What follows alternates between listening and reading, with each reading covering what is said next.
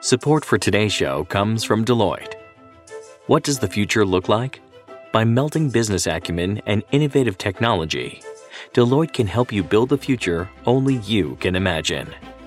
They can help engineer solutions for your business reality today and your vision for tomorrow to get you to a world where you don't just dream it, you build it.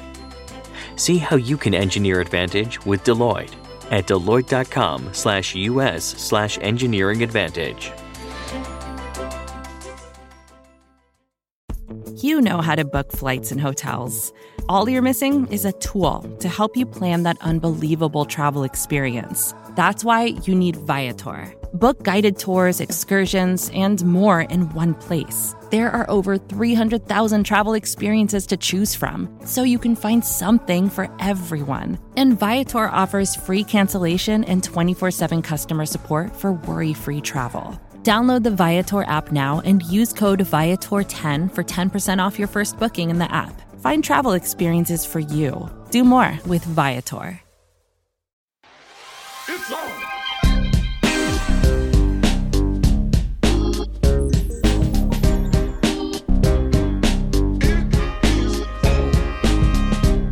Hi, everyone. From New York Magazine and the Vox Media Podcast Network, this is A Woman Past Her Prime.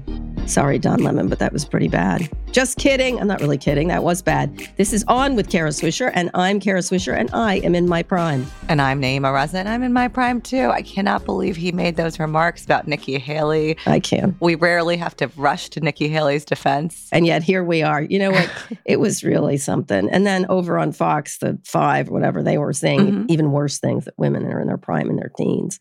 The whole thing. Like, literally, do I want to hear men say when women are in their prime? I do not. Speaking of Fox News, by the way, I've been poring over these documents, these redacted documents from the Dominion and Fox News lawsuit. They all lied. The only one that comes off well is when we've interviewed Brett Baer, who's trying very hard. Yeah, there's interesting text from Tucker and his producer where his producer is kind of talking about this hard needle to thread in the coverage. And then Tucker is saying that Trump is really good at destroying things. And he says, quote, he's the undisputed world champion of that. He could easily destroy us if we play it wrong. Oh, God, what a cynical fuck. Yes. One of the most cynical fucks on the planet. Thank you. But today we're talking about defense tech. Yeah. Not about unidentified aerial objects. Were you sad they were neither spy balloons nor aliens, Kara? I thought it was ridiculous. We're sending Sidewinder missiles to shoot down like what are essentially weather balloons or something. Hobbyist balloons. Devices, they seem to be at this point. Oh, my God. We're so embarrassing on so many levels. They should pay a lot of attention to what's floating over our skies, but at the same time, know what they actually are. The White House had said they just recently increased the capacity for those sensors. So they have greater sensitivity, but yes, they can't discern exactly what they are yet. Doesn't make me feel safe. I mean, poor hobbyists. They're so earnest. They're just sending these balloons in to research the weather and they get shot down. Yeah. Oh, well. Hobbyists. Sorry, hobbyists. Anyway, our guest today is Trey Stevens. He's a co-founder and the executive chairman of Anduril Industries, a defense tech company that's building autonomous systems that operate in the air, sea, and land. In some way, it's kind of artificial intelligence warfare. Yeah, they're trying to modernize defense, essentially. That's their marketing pitch, essentially. Our defense is pretty crude, as we can see from the balloon situation debacle. You know what? If you're a balloon, don't go up against us. Yeah. So I should disclose that Trey and I were classmates at Georgetown and we're friends, but that does not mean he gets a pass. You're going to ask him some hard questions, including about Anduril's surveillance wall at the border with Mexico. But I didn't even pitch him for the show. You did. You reached out to him. I did. I reached out to him because I had read a story of his. I think he wrote a piece, and I thought it was really smart, the idea of where we are in defense. And defense sort of is stuck in a, just the way healthcare, it hasn't been as affected by technology as it could be. And I was very interested in learning about autonomous drones, unmanned submarines. It's just a new kind of defense company. After we graduated, I remember Trey went to the intelligence apparatus. I think his biography says an unnamed intelligence agency. Yeah. But he quickly left for Palantir. And then from there, he joined forces with Peter Thiel, someone you've reported on for a long time, at Founders Fund. And this company, Anduril, is backed by Thiel. It was founded by Palmer Luckey of Oculus fame, someone you've interviewed before. So Thiel, Palmer, many people you know. Do you want to regale us with any stories here? I mean, Oculus was bought by Facebook and then he left. It was unclear why he left. Some say it was because of his Trump support. I don't know if that's the case. But nonetheless, he sold his company There was a big lawsuit, if you recall, around how they made Oculus. And he left and he started this other thing. He's a very inventive entrepreneur, Palmer Luckey is. And so I've been very interested in the things he's making. He's obviously in that group of Peter Thiel, and they create all these companies. And despite disagreements with them, they are very entrepreneurial. Trey is the chairman. He's looking after a lot of the operations of the company and kind of grown up like Eric Schmidt. Mm-hmm. And there seems to be this big Silicon Valley DoD love fest that's as old as time. Yeah, it's for a long time, actually. Eric Schmidt, in fact, has been very involved in defense. Well, there's a committee that the Defense Department had that I think Ash Carter got him to be on. And there's always been an interest in Silicon Valley, largely because it's a big moneymaker. And a lot of companies that you think of as consumer companies are actually quite involved. Amazon, right, around border stuff, Salesforce, and Google, until there was some pushback internally. That's where the big money is. And so they're eyeing, trying to figure out how to do defense better. And of course, they say they're trying to save money, et cetera, et cetera. And the most famous of all, obviously, is SpaceX, which does an enormous amount of work for the government around NASA and putting up rockets and putting up satellites, et cetera. Yeah. And Eric Schmidt is backing a, quote, perfect AI warfighting machine, a company called Astari that he's working on these days.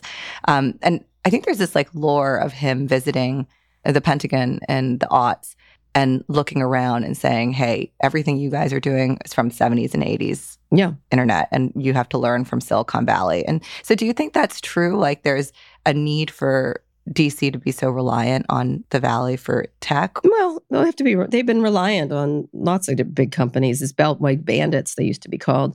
I just think they're there for the money. And most of government is very antiquated compared to consumers. And so defense, where all the money is, as I said, is an area of great interest. And that's why they're here. Well, it's a healthy way to build your business if you can have a single buyer at very high margin and prices to subsidize your R&D. That's true. Anduril is definitely swimming in government contracts, and we have lots of questions for Trey. So let's take a quick break and come back with that interview.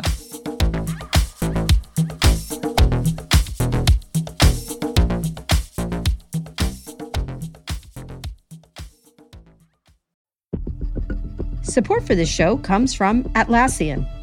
Atlassian software like Jira, Confluence, and Loom help power the collaboration for teams to accomplish what could otherwise be impossible alone. Because individually, we're great, but together, we're so much better. That's why millions of teams around the world, including 75% of the Fortune 500, trust Atlassian software for everything from space exploration and green energy to delivering pizzas and podcasts. Whether you're a team of 2, 200, or 2 million, or whether your team is around the corner or on another continent altogether, Atlassian software is built to keep you all on the same page from start to finish. That way, every one of your teams, from engineering and IT to marketing, HR, and legal, can stay connected and moving together as one towards shared company-wide goals. Learn how to unleash the potential of your team at Atlassian.com. That's Atlassian.com. Atlassian.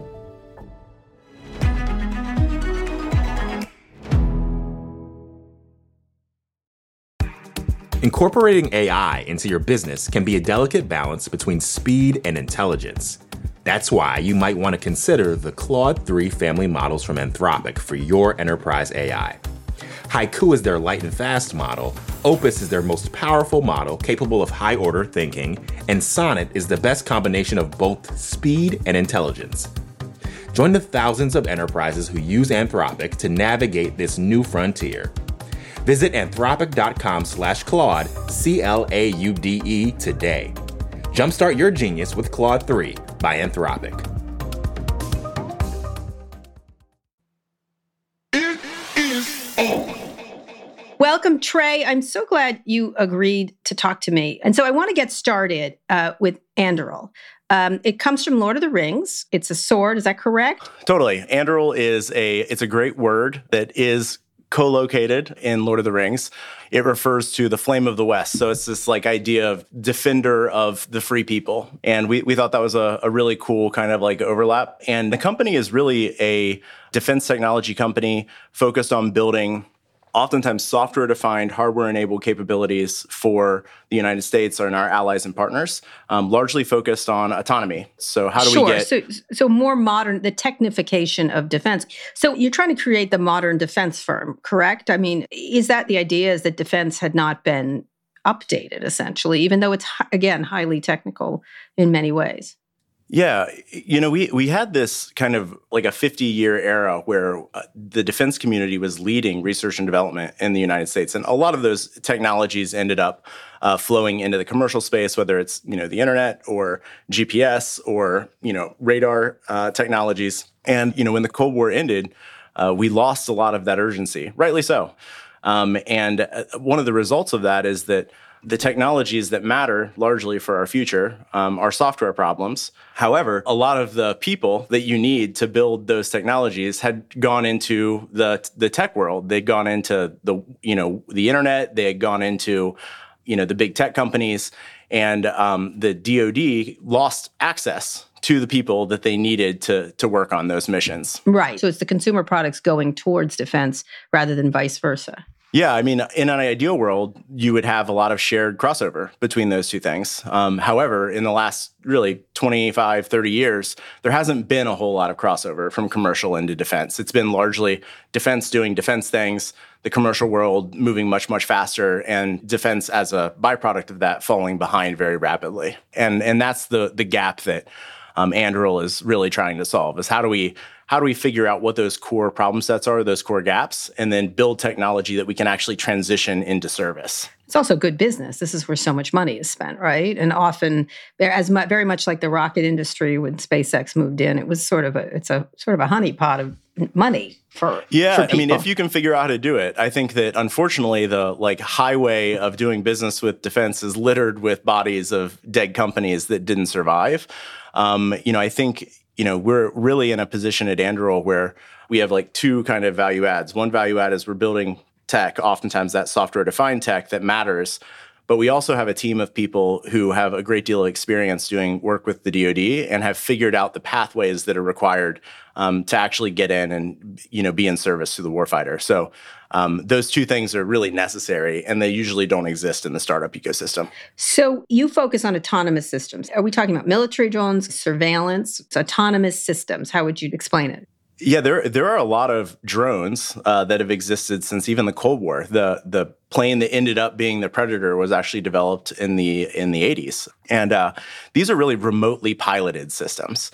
So they're manned in actuality by a person with a joystick, even if they're thousands of miles away. And these are incredibly expensive to manage and maintain. This isn't like, one pilot can control dozens of aircraft. And so when we talk about autonomy, we're talking about real autonomy. Like, how do we get kind of a mission manager to control a bunch of assets in a battle space and be able to make decisions very efficiently and effectively? Ideally, where those end effectors, the drones, whether they're planes or ground vehicles or underwater vehicles, are low cost enough as to be attritable. So you're not putting people in harm's way. You're lowering the cost of the taxpayer if those systems are lost, which gives you a very different strategic approach to engaging in conflict. And ideally, you're creating an ethical good by making it much less likely that humans lose life when some activity is necessary. And less complex, presumably. And using technologies that consumers use regularly, like a lot of things, exactly. Which hasn't moved into defense. So your first piece of tech was Lattice OS. Talk about that, gathering data. Yeah. Targets. What was it doing? So Lattice is the software that sits behind all of our products. You can kind of think of it as a computer vision command and control platform that has flight controls for aircraft. It has, ground vehicle controls for ground vehicles. And it does all of taking the sensors, fusing that data, and then helping the system make decisions about that data with a human kind of guiding that interaction over time. So Lattice is present in everything that we build.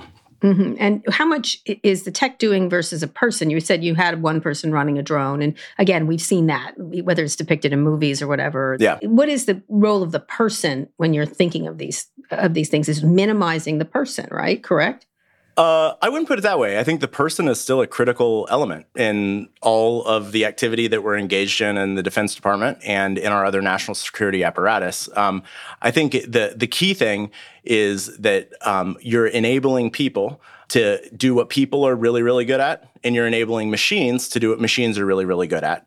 And that's what we're trying to optimize. We're trying to create the most efficient pathway for optimizing the skill set of the people who are responsible for those systems. But the goal would be to remove people as much as possible, correct?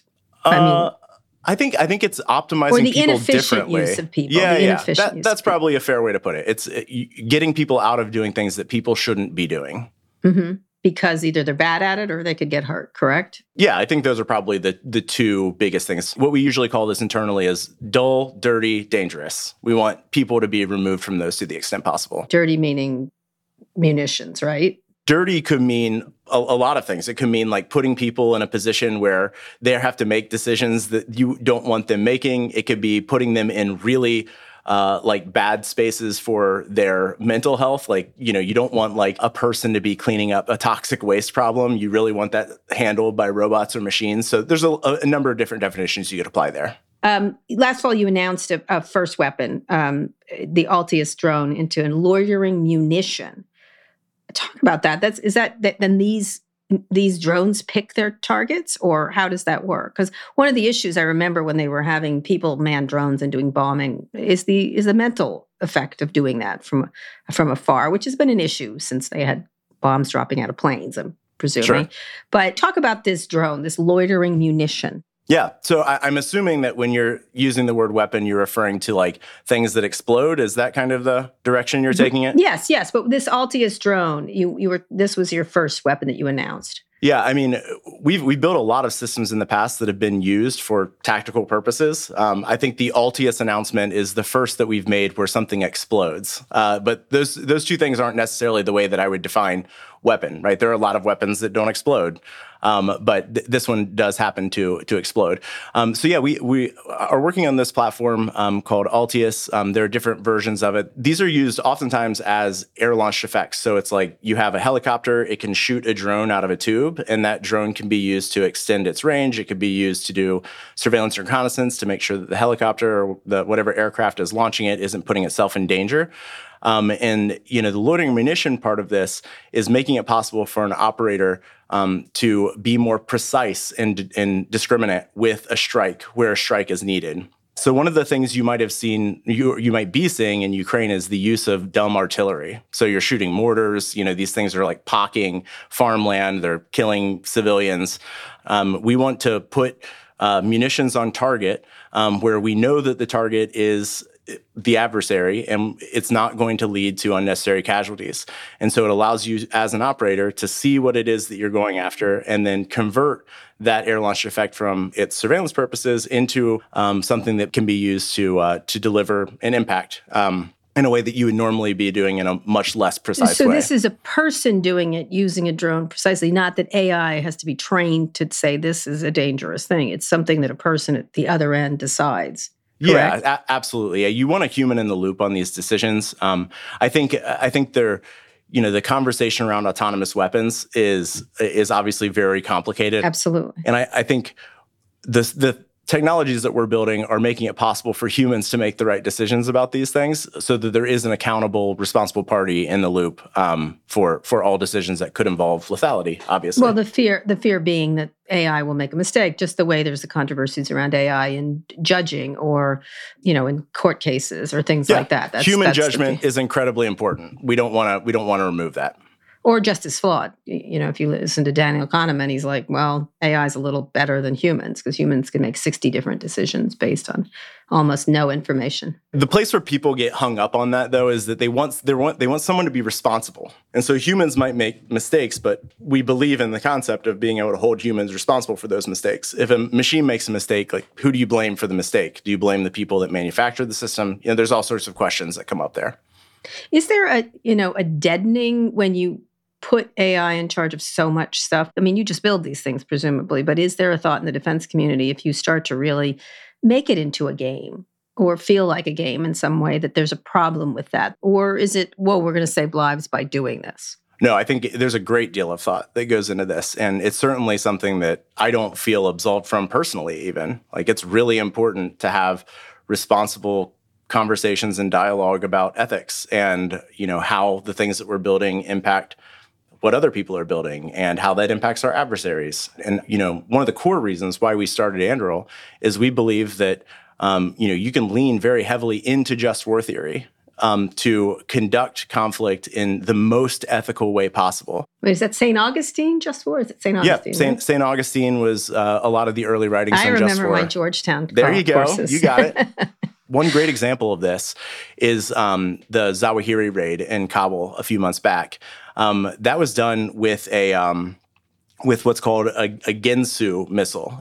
Non-explosive. It's completely dull kinetic, but we were able to take out Zawahiri, and no one else was even injured in that attack with a completely non-explosive guided munition.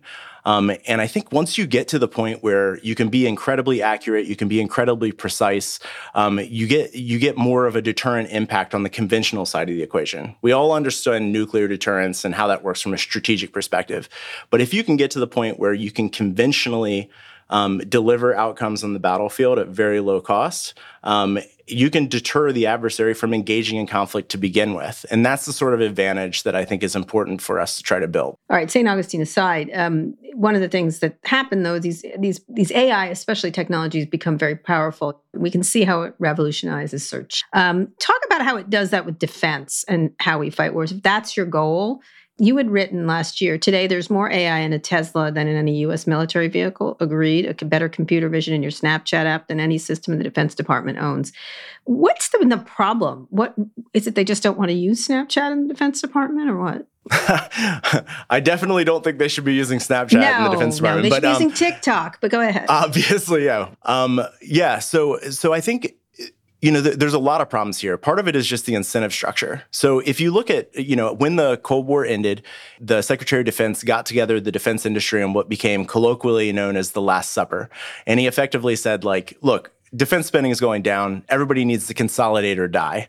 And so he encouraged all these companies to do exactly what they did, which is they, pared themselves down, and they built an incentive structure that made it possible to maintain nearly perfect competition between the large primes, which is what we call the big defense contractors. They're called primes. And so we got in this situation where everything was an exquisite bespoke system. Everything was built from scratch. And then you had companies like SpaceX that come up and they say, we've built a commercial launch system that is a fraction of the cost of what it's being offered by the United Launch Alliance, the group of the primes that do this together. And they don't get access to the contracts because the DoD has sort of tacitly agreed with the primes that they won't allow new entrants as long as this nearly perfect competition where it's basically an index fund of US GDP. These companies grow very slowly over time, tracking GDP. They're going to distribute revenue as evenly as they possibly can, but we get no innovation as a result. And so we're kind of stuck in the middle of this right now. So you worked in Washington. I want to step back at you for a while in intelligence. What pushed you into the private sector? The primary thing for me was being incredibly frustrated with bureaucracy. I am not well built for bureaucracy, unfortunately. And I think I got to the point where I thought that I could better utilize my skills working at a tech company. So my first job out of the DoD was working for Palantir. At the time, I had no idea how a startup worked. I had no idea that there were things. Why Palantir? Why did you pick Palantir? I actually saw a demo while I was working with the government, and I started pushing that we should get this software because it was really incredible, and just kind of ran into a brick wall on this, and ended up talking to the Palantir team and saying, "Hey, I hope you're not pushing too hard because it's not going anywhere." And they kind of laughed and said, "You should just come join us."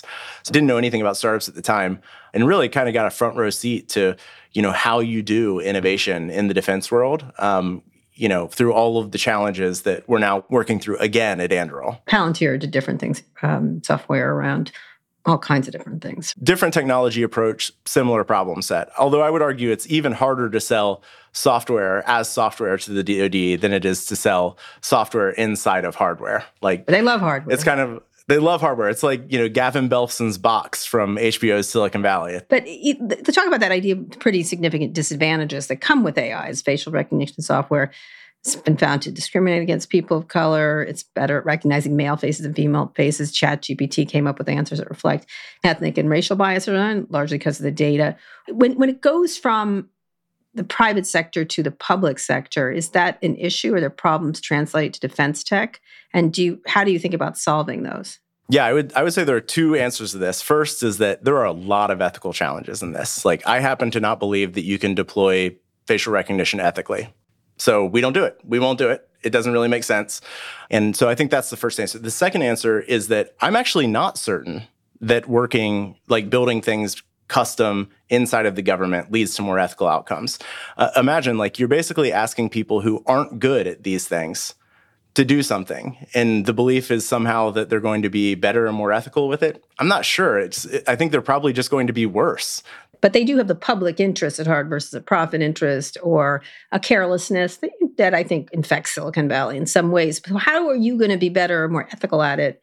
And what systems do you have place in Anduril if you're designing it for the government? First and foremost, companies with a mission orientation towards the DoD are oftentimes made up of government people. So of course there's a profit motive and that all exists. But I also think that no one would be at Anduril if they didn't believe in the mission. We make that very clear to our employees, and they are motivated to do the right things. Does that make us invincible and immune to critique? Of course not. I feel, as I said before, I feel a deep responsibility towards getting the ethical piece of this right, being open to feedback, making changes as needed. And so what makes me think that we'd be better at it? I trust the people that I work with, and I believe that we have a open and frequent dialogue about this. And I think there are probably other places that do that as well. One of your first big projects with the U.S. was at the U.S.-Mexico border, creating a virtual wall. The physical walls, ladders tend to work on them. Anduril uses these things called sentry towers. It's essentially a camera on a pole, a smart wall aimed south, essentially, to seal the border through innovation. Talk a little bit about this, because everyone's looked, not to say that anything that's happened before has worked, because it hasn't. Talk about what this project and how you think it's different. So, border security is a really important bipartisan issue. And I think this is something that, President Biden talked about after his election. It's important because you need to know what's happening. And there's a big bifurcation between the concepts of border security and the concepts of immigration policy. And, I think that from a technology perspective, again, this goes to how can we most efficiently use people? It's been well reported that CBP, the Customs and Border Protection, is massively underserved. They cannot hire agents fast enough. They have thousands and thousands of job postings that they haven't filled. And we need them to be able to respond to humanitarian crises, to apprehensions of criminal activity that's happening, to, just provide them with the data they need to do that. And that's what, Biden is talking about when he talks about the smart wall. It's advanced technologies that are used to give our limited number of agents the information they need to do their jobs as effectively as possible. Well, you presumably would want less agents and better detection, right? Yeah. You wanted to tell them, this is what we see. Not to the level of facial ID, but we want to tell them there are people. This is how many people are crossing. This is where they're crossing. This is their trajectory. This is where you need to go in order to do something about it. And it goes directly to these agents, correct? Rather than through the system of where you have 24/7 agents watching cameras, essentially. Yeah, totally. No one is watching the camera feeds. They're just getting notifications on their laptops, their mobile devices, whatever, that tells them there's something happening. You can make a decision about whether or not you want to do something about that. Some critics say you only push migrants to different, more potentially dangerous spot along the border. Is it a full border solution or a somewhere border solution? Because it's a long border. Yeah. It is a long border. The southwest border in particular is a long border. And by the way, Mexico still is not going to pay for it. But go ahead. That's right. Mexico is not paying for the towers. That is correct. We don't have complete coverage for sure. There's still a lot that needs to be filled. And so, the goal is we need to shut down the corridors so we know what's going on and do that in the most ethical way possible. You wouldn't put a tower next to an urban environment. You don't get any information. It's like, yeah, there are people, right? Because it's an urban environment. It doesn't make sense in that world. It probably also doesn't make sense in a world in which the view shed is incredibly limited. Maybe it's like widely forested, or there's huge like mountains and valleys that are really hard to see through. And so is it practical to like get entire border coverage with Anduril's Sentry Towers? Probably not. There are probably other technologies you would want to mix in to do that. But we are certainly very happy about our partnership with the Biden administration, with Customs and Border Protection, and the agents there that are leveraging our technology where they can as effectively as possible. Mm-hmm. So it's whatever that is. It's not, there aren't any special problems when you have a digital solution, presumably. No. And a lot of this is just like, when we started the company in 2017, a lot of the stuff that we did was like only recently possible, like getting solar power to where it could be efficient enough to do a lot of very remote deployments of tech. The NVIDIA GPUs, like getting edge processing good enough, low power enough, inexpensive enough to be able to deploy at volume. And so the ability to build these at very, very low cost, rather than doing like a $1.5 billion SBI net program, which was the prior effort, was really only possible because, again, commercial technology got to the point where you were able to leverage that very efficiently. But the fear is spending too much money as usual on defense like the $1,000 toilet seat, correct? That's the yeah. Fear. I mean, it's a guarantee, more or less, that if left to our own devices, we will spend way more money than we should. Oftentimes it's interesting in government in general, as you're probably aware, Kara, is that there are people who think that we should do more with more, like we should have more money and do more things. There are people that think we should do less with less. We should have less budget and do less things. The definition of technology is literally doing more with less. Like, why are we not talking about that? We should be more efficient, more effective, and spend a lot less money. That seems like that's worth working on. Or better is what you really should be. Better is better. Someone's like, more is not better. Better is better. Yeah, better is better. Exactly. Better. So speaking of better, you've been growing a lot lately. You landed a $1 billion contract with the U.S. Special Operations Command last year. And a few months ago, the company reported raising $1.48 billion of new round of funding, which almost doubled your valuation to $8.48 billion. What has changed? Is it Ukraine or what? Because that's kind of a basic land war. Kind of. Ukraine is an interesting kind of like learning space because it is really the first modern unmanned versus unmanned war. I mean, you could look back at like Armenia and Azerbaijan and how some of that played out, but it was at a much smaller scale than Ukraine. But I think that has a whole lot to do with Anduril's growth and success? Not really. No, I think we're growing really well. Things are working. I think it's largely because we're building products that are responsive to the needs of the department, and the government, for all of its ills, is recession immune. Budgets don't collapse in economic decline. The DoD budget has gone up every year for the last, 5 years or more. And I think our customer is still very interested in engaging with us on the things that we're building. So, are more techies more in wanting to get involved in that? And we'll get into people who have objections to that. Yeah. Do you find more techies moving that way? Because especially with the contraction in other areas, I feel like metaverse might not work as well as people thought. For example, this is a perfect place to move if you're in that in that zone. Yeah, I mean, I certainly think that there are a lot of people who might have been on the fence where they were like, I want to do something important. I want to do something that matters.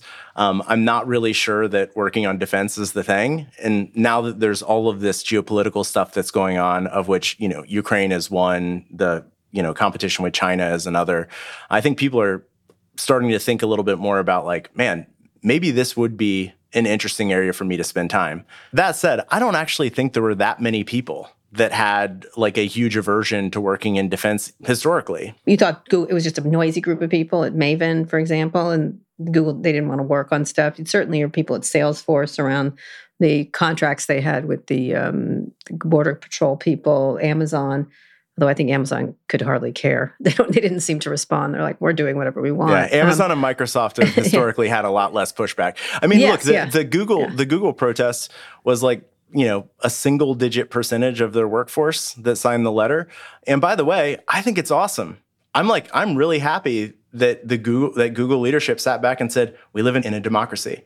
If we don't want to work with the DoD, we don't have to. So I'm really glad that Google had the ability to pull out. I don't think it was a meaningful chunk of their workforce, but it's on them. it was 4,000 employees. I think it was definitely not a tiny thing. But talk about Ukraine. I literally was approached by some Ukrainians at an embassy recently saying, how can we convince Elon not to geofence us? And I was like, because you're asking me, we know we have a problem. It was weird. I was like, I have no idea. And I moved away as quickly as possible.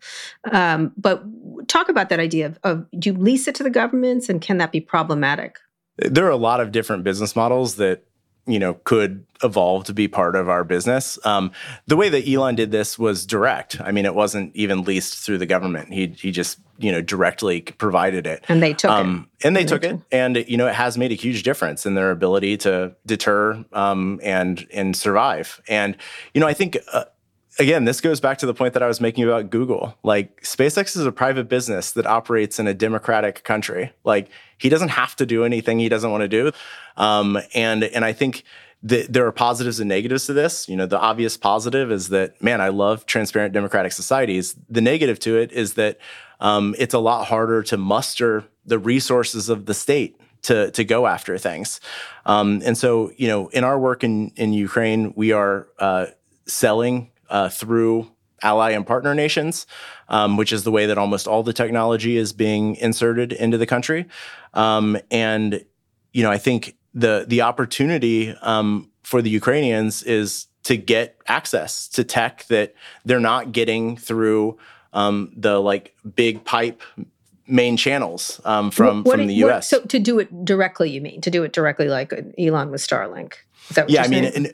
There are probably other examples. I don't know all the specifics, but by and large, almost everything of import to Ukraine is being provided through allied and partner governments. It's not being provided on direct sales. Yes, no, I get that. that. I think just put a pin in the Elon thing is that I think the issue is it's like you just can't have one person decide like if he doesn't like war. Okay, then whatever. It's difficult. They shouldn't be buying that way. That's I think the problem. But what Anduril tech is being used there? We have some autonomous systems, aerial systems that are being used in country. Palmer, our founder of the company, was just out in late last year doing trainings and, learning more about characterizing the environment. It's a really difficult airspace. As you might be aware, the Russians have spent a lot of time and money in the past decades developing electronic warfare capabilities to do things like interfere with radio communications, deny GPS. And so we've been dedicated to sending team out to characterize that environment and better harden our technology against Russian interference. We'll be back in a minute.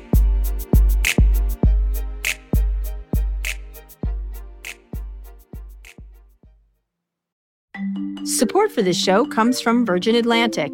Travel can be stressful. I don't think that's a controversial take. Sure, we all love taking a vacation, and that moment we finally get a chance to relax, but we're always so focused on the destination that the journey just feels like a means to an end. Well, what if it wasn't? What if the time you spent getting there was just as enjoyable as the vacation itself? That's what Virgin Atlantic believes. That's why they offer loads of special extra touches that make your trip one to remember for all the best reasons. Picture this. You've made it to the airport, checked in your bags, and finally have a moment to settle in before takeoff. If you're flying upper class, you could be putting your feet up in a Virgin Atlantic clubhouse at London Heathrow with food made fresh to order and champagne delivered straight to your table with a tap of a QR code. I mean, it's rude not to, right? Once you're in the air, the experience continues with deliciously different dining, seriously comfy seats, and the best crew in the sky by miles. Check out virginatlantic.com for your next trip and see the world differently. Support for this show comes from the Harvard Business Review. I made a career out of taking to task some of the tech industry's biggest players. And honestly, some of these guys, and they're all guys, really had no clue what they were doing, and they could probably have benefited from some of the resources available at Harvard Business Review. Harvard Business Review is a top source for smart management thinkers. Cultivated by some of the greatest minds in business, the Harvard Business Review is a trove of rigorous insight and best practices. It's more than just a flagship magazine, too. You can find the same level of expertise on hbr.org, and for just $10 a month, a subscription unlocks unlimited access to a variety of resources like hundreds of articles, podcasts, newsletters, case studies, and so much more. I use HBR all the time to look up all kinds of cases, and not just in tech, and also listen to their podcasts. I look at their newsletters, and I really, really, really, most of all, like the articles, which have a different perspective that I might have to give me ideas. While much of Harvard Business Review's content is available for free after signing up at their site, subscriptions to unlimited content start at only $10 a month. Go to hbr.org/subscriptions and enter the promo code KARA right now to get 10% off your subscription. Again, to save 10% off your HBR subscription, go to hbr.org/subscriptions and enter the promo code KARA. Let's move to China. We have just a few more things to talk about. One of our biggest adversaries, no question. A lot of tech the world relies on is made in Chinese factory. Probably Anduril things, possibly. I don't know. Talk about them as an adversary and where they stand right now. Yeah. Going back to some of the earlier points, like, civil military fusion is a challenge that we are going to face in the future. The tech that they have access to is the tech that their entire technology industry is building. And they do have massive advantages with critical natural resources, not only manufacturing, but access to critical materials, which has been a big part of their Belt and Road strategy. And there are a lot of manufactured parts, electronics, mechanical parts that you can basically only get in China. And we've gone through a detailed scrub of our entire supply chain at Anduril. We are almost completely certain that we're approaching zero reliance on Chinese parts. But the fact that as a defense contractor, as a company that's dedicated to this, like, it is very, very hard to figure out, the subcomponents of subcomponents of subcomponents that you're relying on, is a statement to just how enmeshed we are across our entire technology industry. And this is certainly very, very concerning. And it's something that gives them a tremendous advantage, regardless of like the end result of the technology, like the weapons platform development that happens at the end of that. But what does the U.S. need to make up? Because on one hand, you have the argument that we need national heroes, right? And Mark Zuckerberg has made this argument of why he needs to be so big and unfettered, because China's doing this. I interviewed John Cantor recently. He said, you know what we need to be? Not like them, not top down, tight. We need to do from innovation. Talk about what we need to make up the ground and what can be done to do so. Totally. Yeah. I think this goes to the common argument that you make, Kara, around Xi or me. I think it's a bad argument. Mark Zuckerberg said essentially Xi or me to me, which he said it's either me or him. And I'm like, I don't like either of you. I don't like him more. I definitely don't like him more. But yeah, I'm not so thrilled with you either. Yeah, we should hold ourselves to a different standard for sure. And they're spending a lot of time and money basically indebting the entire developing world to their authoritarian whims. And, not only are they building advanced strategic capabilities like ballistic missiles and, space lasers and EW, command and control, but they're also building up massive conventional forces like, their ground forces. They have the world's largest Navy, huge Coast Guard. And so I think like our approach should be fundamentally different. Like, we should have more accountability. We should have more transparency. We should be willing to, admit that we're not beyond reproach. We're going to make mistakes. And I think that part of that is leveraging our innovation ecosystem to do things that are, again, advancing ethics rather than deteriorating privacy and, having a domestic surveillance state. What do we need to do then? Because there should be some public-private togetherness on this, because, there's a lot of saber rattling, but it's more noise than actual. What if you could do something? You're still in the intelligence agencies, you're still in the government. Yep. What should they be doing? And then what should a technology company be doing? Yeah, I mean, I'm not sure it's entirely saber rattling. I do think there's more beneath the surface than the American people are aware of. But I also think free market competition is really good. And that's probably the thing that I would encourage the DoD to do is we're going to get more innovative products. We're going to get the involvement of the right people to work on these things if people believe that there's a path to actually doing the work.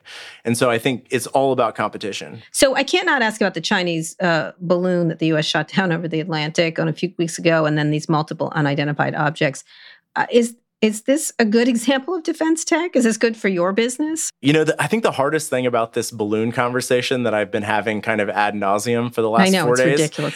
CNN is the ancient aliens network now. Go ahead. I hope that it's aliens. We both do. Man, I would be so happy if it was. But no, I think the reality is like we don't know.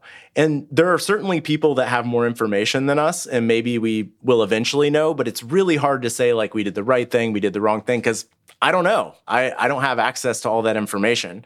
That said, I think understanding and characterizing a potential threat is what you need to be able to defend and deter against that threat. And it's obvious that we don't have like a great practice for doing this right now. In 1998, there was a balloon that flew over Canada, and they eventually shot it down. But before they fired a missile to shoot it down, they shot 1,000 rounds of ammunition and couldn't hit it. And so, we learned from that, and we said, next time we do it, we're going to send up an F-22 and we're going to shoot, an AIM-9 to shoot it down. And, there's like a cost benefit analysis that you need to go through there, especially for like the flight time for, putting multiple F-22s up in the air. Honestly, Trey, I think I could have shot it down, but go ahead. I would love to see you standing out of your house. I wanted to be in the military, and I couldn't be. I wanted to be in the military. I am gay. I could not be. It's a sad loss for our American military, but go ahead. It is a sad loss for America. I'd be a fucking admiral general right now, but go ahead. You would be amazing, I know, sure. I would be. So good. So yeah, I think, is it good for our business? I mean, not right now. We're not building tech to shoot down balloons, but... right, but it's about defense. It's defense. Yeah. It's the same thing you're talking about. Characterizing a threat, figuring out if there's a really efficient and inexpensive way to do something, and then deterring. This is part of it is like you don't want China to believe that they can do it. So if you have a very easy way of eliminating the threat, it's going to stop the activity. That's the whole purpose of deterrence. Have you all sat like, oh, this is a business opportunity. Here we are. Because I think we look like dumbasses at this point, but that's just me. Yeah, I mean, I haven't had like a clear conversation about, how it gets done. By the way, this is like Palmer's favorite thing, is sitting around and talking about how to solve for a very, very specific, potentially very niche problem. And so, it seems like something that I should jam with Palmer on this week and see if he has any good ideas. You should. All right. I have some if you'd like to call me. But speaking of Palmer, the politics has dragged Palmer into the supporting of Donald Trump. He should support anyone he wants, by the way. Obviously, Peter Thiel has been a supporter of Donald Trump and served on a transition team, has been very active. How much does that affect running a company like yours? Because you are cooperating with the Biden administration. You have very tight ties to them too. So how do you manage that yourself and the company? Because presumably you don't want to be dragged into we're the right-wing defense company or whatever. Totally. Yeah, I mean, look, Anduril isn't just Palmer. It's, over 1,000 people. Even across the founding team, there are Democrats, there are Republicans. It doesn't really matter. Defense is, unbeknownst to many people, particularly as you pointed out in Silicon Valley, defense is a really bipartisan topic area. We certainly don't lack for support on both sides of the aisle, which is great. I think on the dialogue side of things, one of my core personal values is that I care deeply about discussion and debate.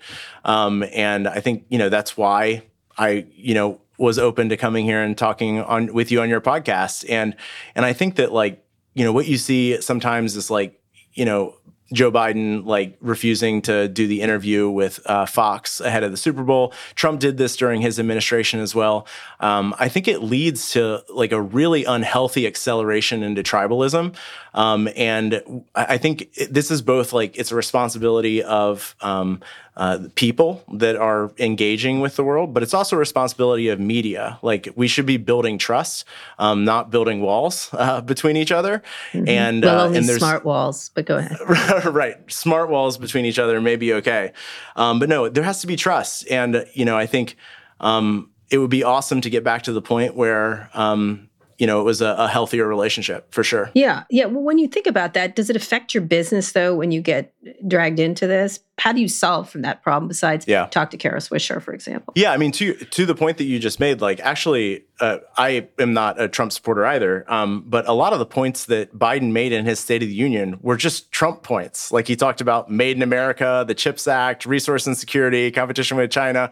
It's like these things have actually become bipartisan since they were Trump points. But does the politics affect us? No. Not at all. Like, I don't think anyone in the company sees this as being a right-wing company. We have investors that are super far left. We have investors that are on the right. As I said, our founding team is not even politically united. And I think that's really important, like, especially in an area like defense, is that you want that tension. And I think that's made us better, actually, not worse.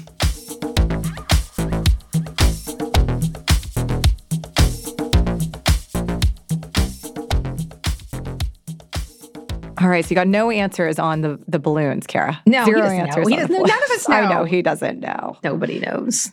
It is a business opportunity, though. I'll tell you that. He's very diplomatic in your questions about what it was like to be in U.S. government. Yeah, in the bureaucracy. They're his clients now, so he can't really tell us. Yeah, but I mean, anyone who's, I knew Ash Carter, who just died recently, unfortunately, very early. Yeah. And I talked to a lot of people, and they do understand the bureaucracy of what it's become. And it's because there isn't competition. He's 100% right. These primes that take over everything. Lockheed Martin, et cetera. They quash competition. And the same thing at the top of technology. It's the same thing. It's where the startups have the best ideas and they're not part of it. And that's what makes our nation great, is startups and innovation. And so, but you know what the thing is that these startups become primes. I mean, Elon was a guy just doing innovation with the government and getting a little loan, and now he's Elon Musk and he's running SpaceX, Tesla, et cetera. We should be giving more money to more Elon Musks who aren't quite so crazy. But, and we should be taxing on the other side. That's a whole other story. But I mean, we need to be thinking more, and I get that these are complex systems and they need to be locked down, and you don't want all these points of weakness where people can take care of it. But there is nothing better than innovation, which is startups doing things and coming up with great new ideas.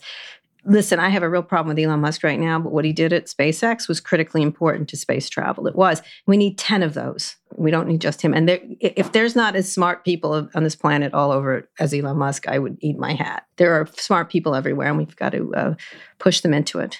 Don't eat it just yet, Carol. We will find some. I won't. There are. The other interesting thing to me was his whole conversation about kind of efficient warfare, because I had studied international law, and it's a conundrum, because if you make war more efficient and you can kill people with drone strikes, it becomes very asymmetric, right? And so the cost of Father Brian Eyre, who was a professor of mine at the Kennedy School, who I think used to counsel intelligence officers on killing and the ethics of in war, and the ethics of war. If you can take out individuals with technology, all of a sudden the costs of war become very little, and that creates grave consequences for the calculation of when and how you strike. And so there is this other kind of moral question, this bigger moral question. It could be better for U.S. soldiers, but is it actually better for the world? Well, right now we're just like spraying and praying kind of thing. I think they're the kind of things you saw. Well, we just throw it down and we just hope we don't hit too many people. I mean, really, yes, there are better ways. Yes. And, if there's going to be war, there are people, there's going to be war. And I'm so sorry to say that, but it's true. And you don't like to discuss it, but boy, it's better if it's more precise as possible. Well, I think what is interesting about what Anduril is doing is the deterrent quality of it. And I think that the future of warfare is going to be a lot of deterrence and surveillance, and that already you see that in parts of the world. And then hopefully, minimal skirmishes, but a lot of targeted strikes. Yeah. But more deterrence, not just physical deterrence, is that we're going to take out all your internet. We're going to take out all your this. We're going to targeted strikes. That's right. Like, there's more ways to pressure people than just killing them. There's all kinds of ways, and so it's interesting. All right. Well, this gives our audience a lot to think about. And while they do you want to read us the credits, Kara? Yeah. Today's show was produced by Naima Raza, Blakeney Schick, Christian Castro-Rosell, and Rafaela Seward. Our engineers are Fernando Arruda and Rick Kwan. Our theme music is by Trackademics. If you're already following the show, you get a smart wall. If not, you get a stick with a camera on it. Go wherever you listen to podcasts, search for On with Kara Swisher, and hit follow. Thanks for listening to On with Kara Swisher from New York Magazine, the Vox Media Podcast Network, and us. We'll be back on Thursday with more.